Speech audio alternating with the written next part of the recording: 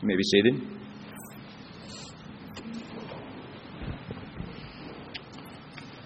Well, good morning. My name is John Mavis, and it's a delight to be here with you. I know I'm a new face, but I'm originally from Springfield and currently am a Navy chaplain, but also teach at Moody Bible Institute in Chicago.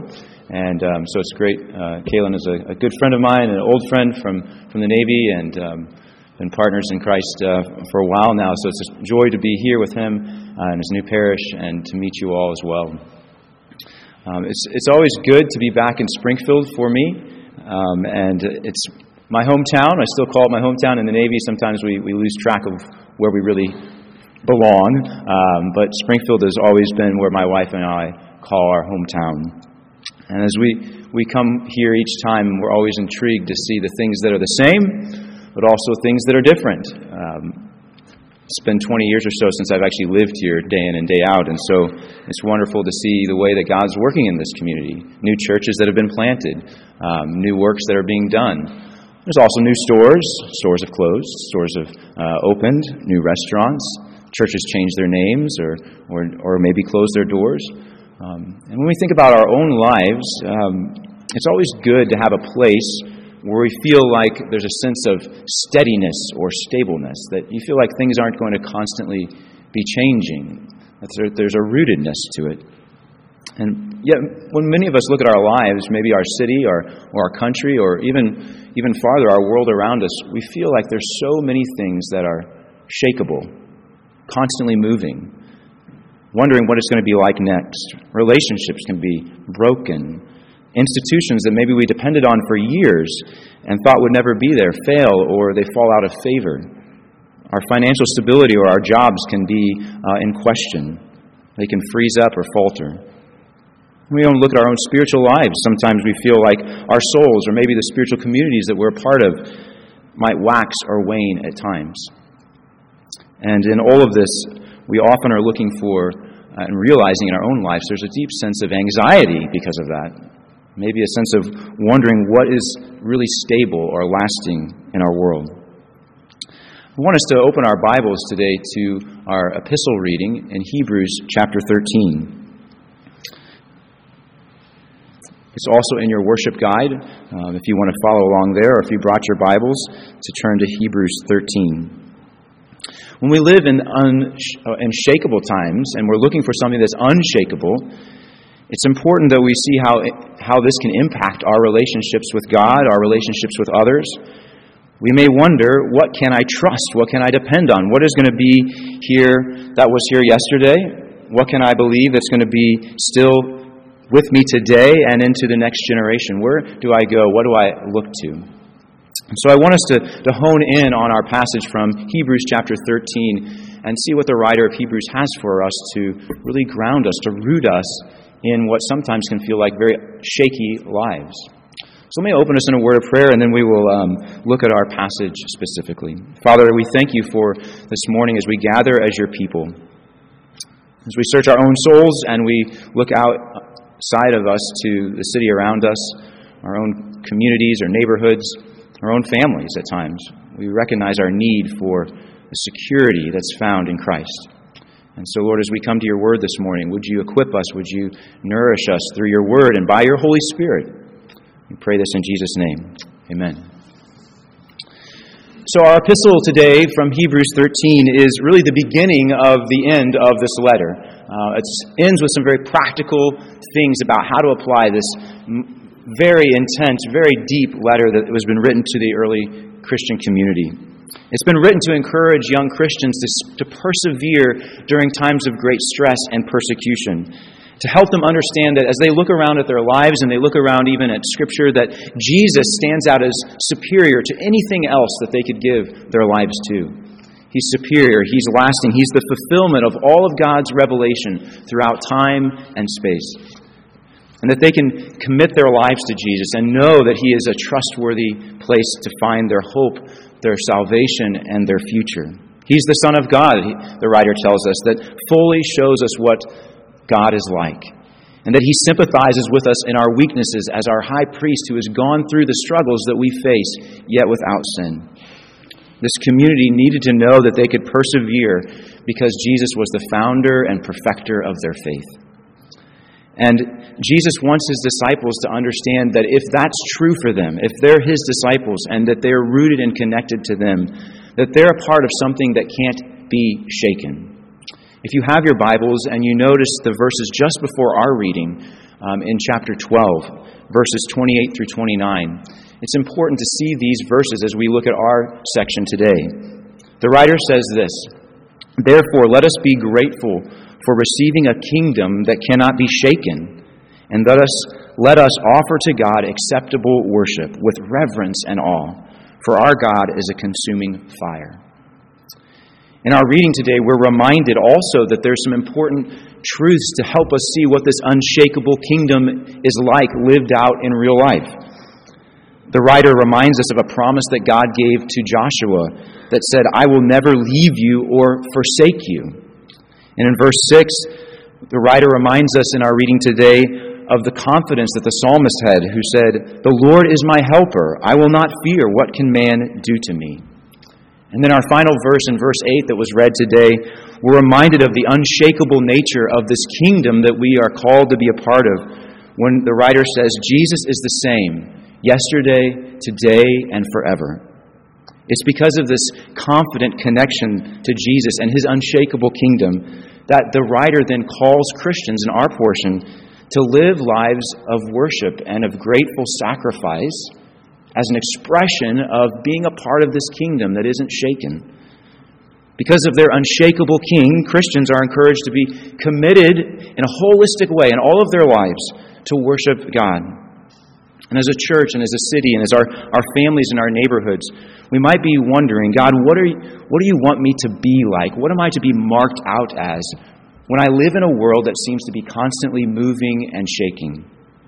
As we look at this passage, I think there's a few areas where I'd like us to hone in and say, God, would you help my life be oriented towards this way of living that's unshakable because of its connection to an unshakable king? The first thing that we see there in verse 1 is that because we have Jesus as our unshakable king and we belong to his kingdom, we can live lives of worship by loving those who are on the inside. Let me explain that. In verse 1, we're called to stay or remain abiding in the word is Philadelphia, the word where we know of the city of Philadelphia, brotherly love. That's the word in the original. It's this brotherly and sisterly kindness and charity toward one another. When our communities and relationships, though, are filled with fear or frustrations, it's easy, though, to allow those uncertainties to create friction, even between brothers and sisters in Christ. And so the writer tells us to continue in this love of our brothers and sisters. Not to just do it once, but it's this ongoing reality. Instead of letting small, little disagreements or personality differences or past failures be a wrecking ball to the family of God, this passage calls us to continue on in our connectedness to one another. One way that we cultivate this, my wife has been rereading through Dietrich Bonhoeffer's book, Life Together. I don't know if you've read that before, but a wonderful book. And in it, he tells us one practical way that we love our brothers and sisters. He says the first service that we owe to others in the fellowship consists in listening to them. Just as love to God begins with listening to his word, so the beginning of love for our Christian brothers and sisters is learning to listen to them. It is God's love for us that he not only gives us his word, but also lends us his ear. So it is his work that we do for our brothers and sisters when we learn to listen to them. The one who can no longer listen to his brother or sister will soon be no longer listening to God either. This continuing in the love of our brothers and sisters, this Philadelphia, is rooted in this listening to one another, continuing to speak and communicate and listen to our needs. In verse 4, though, in our passage, we're given a specific way, a specific relationship that's very tangible that we love on the inside. The writer there tells us and affirms that we are to cherish, to celebrate, to honor the precious and rare gift of Christian marriage between a husband and a wife. And the writer tells us that this is to be held in high honor among everyone. Seeing marriage as beautiful and precious and joyful can sometimes be a rarity in our society. It's one of the most countercultural and revolutionary things we can do today, is to celebrate the goodness of Christian marriage. Because of the beauty and the precious nature of the marriage covenant, we are called not to defile or stain or pollute it with any other form of sexual involvement or infidelity.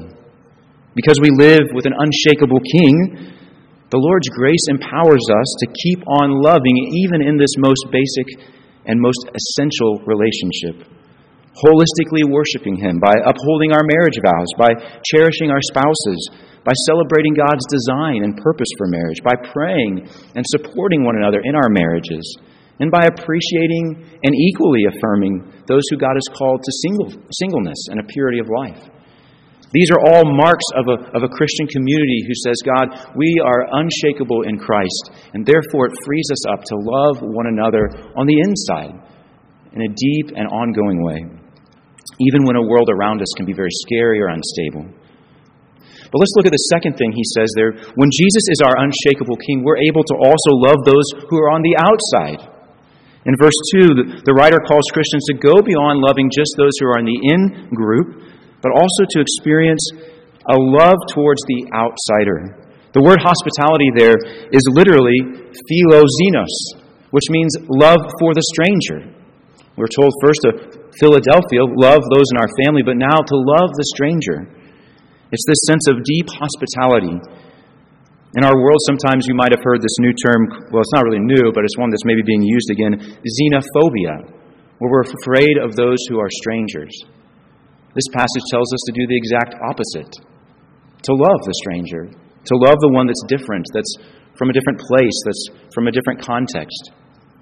The writer paints a beautiful picture of someone who has graciously welcomed a stranger, only to find out that they may have even invited or welcomed an angel or messenger of God. It happened for Abraham.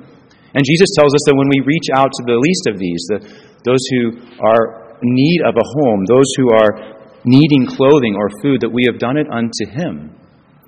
This is the Christian ethos of saying we as a community are lovers of the stranger.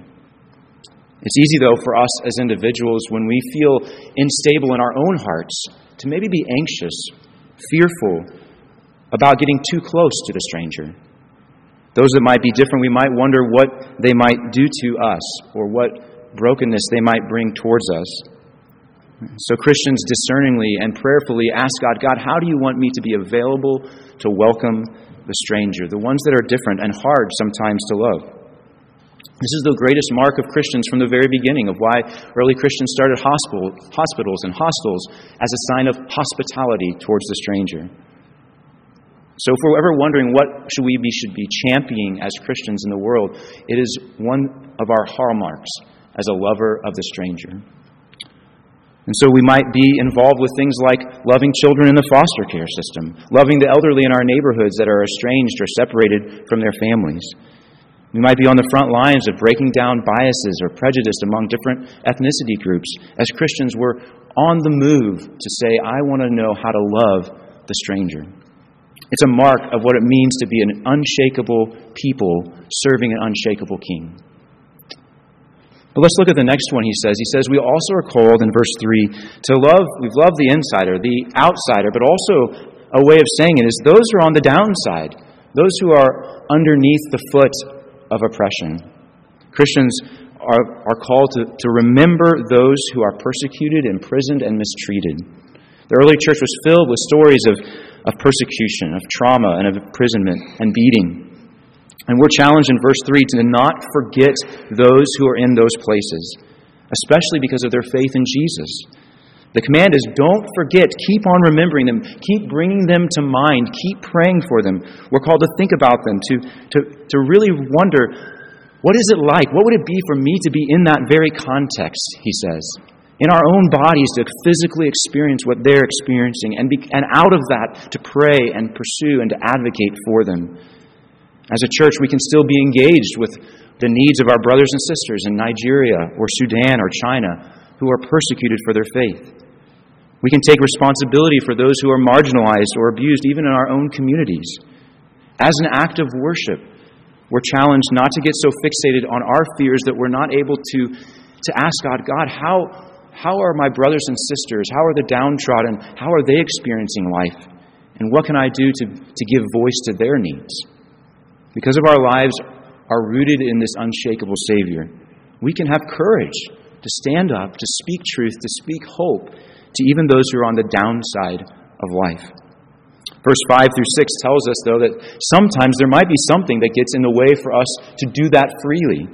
We're reminded that we are to freely love those in need by reconsidering our love for our own goods, our own resources. One of the areas that we can be very allured to find stability is our material comfort and our financial security. And many of us know what it means to feel that wonder of what our status, our stability financially will be. Our contemporary institutions can one day promise great financial security and the next lose it all. But we as the family of God are called in that moment to love the stranger, to love our community by not getting so fixated on our financial security, but being content with how God has provided for our needs. We're called not to get crippled by our financial fears, but to holistically worship the Lord. We're called to be satisfied in the sufficiency of God and to then let that grow into a heart of generosity, something this church I know and I've heard does so well. We have an unshakable King who empowers us to love and to love freely those who are on the downside of life. And He frees us up to see our resources as a stewardship and a service, not trying to scamper around for our own security, but to find our hope and our life in Him. The final thing, though, we see in this passage is we're called to, one, we said, the insider, the outsider, those that are on the downside, but also look in verse 7, he says, you could say, those who are on the upside of things. We're called as our unshakable King to follow Him, to love those who are even our leaders. Our final mark of, in a hostile world around us that's always moving unshakable, there can be a great distrust for leaders, not just in the church, but definitely outside the church as well. But a Christian community, we're told here, is marked by a different way of life. One that says those who lead us through their teaching and modeling of the Word of God, we are to pray for, to encourage, to love. It is often in the early church, it was these leaders who were marked out for persecution and for imprisonment. And so this writer says, remember your leaders, because maybe many of their leaders were in prison that very day. This command to remember our leaders might have also been for those leaders who were martyred already, and they would say, and maybe you have had those who have been in your life as mentors or coaches, that when you face that very difficult moment in your life and you're under pressure and you say, I remember them, and I remember what they would have done in a situation like this. And so he says, remember them, remember their role, their influence on you, and how they were faithful to the Lord even when it was a challenge. Many of us have those faithful people in our lives. So when things get shaky, one of the greatest things we can do is to remember how an unshakable King worked in their lives. When our community and culture is filled with anxiety about who to trust in leadership, our passage today calls us to say we can find our security not in the perfection of humans, but in our King and how He uses broken people as instruments to teach and model His Word. Even today, Christian leaders are on the front line of spiritual attacks from the evil one, and how easy it is for them to get ambushed in a moment of weakness, in stress and insecurity, or even isolation.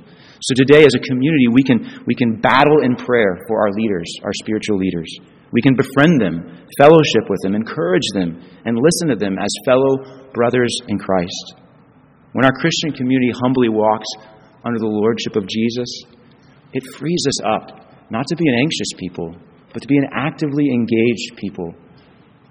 We live in the midst of a period where maybe our institutions, our ideas, or even our industries may be very shakeable.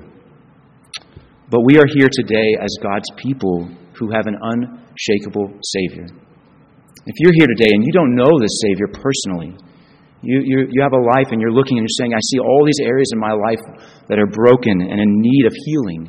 I would encourage you today, before you leave, to speak with Kaylin or myself and to say, I need some prayer and knowing what it means to connect to this type of Savior. For all of us, our world needs a church, a community, just like this one, who is established and rooted and grounded in an unshakable kingdom.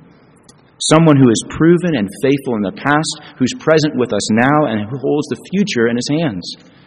We can be a light for Jesus even in this community, even in our nation, as we holistically worship him.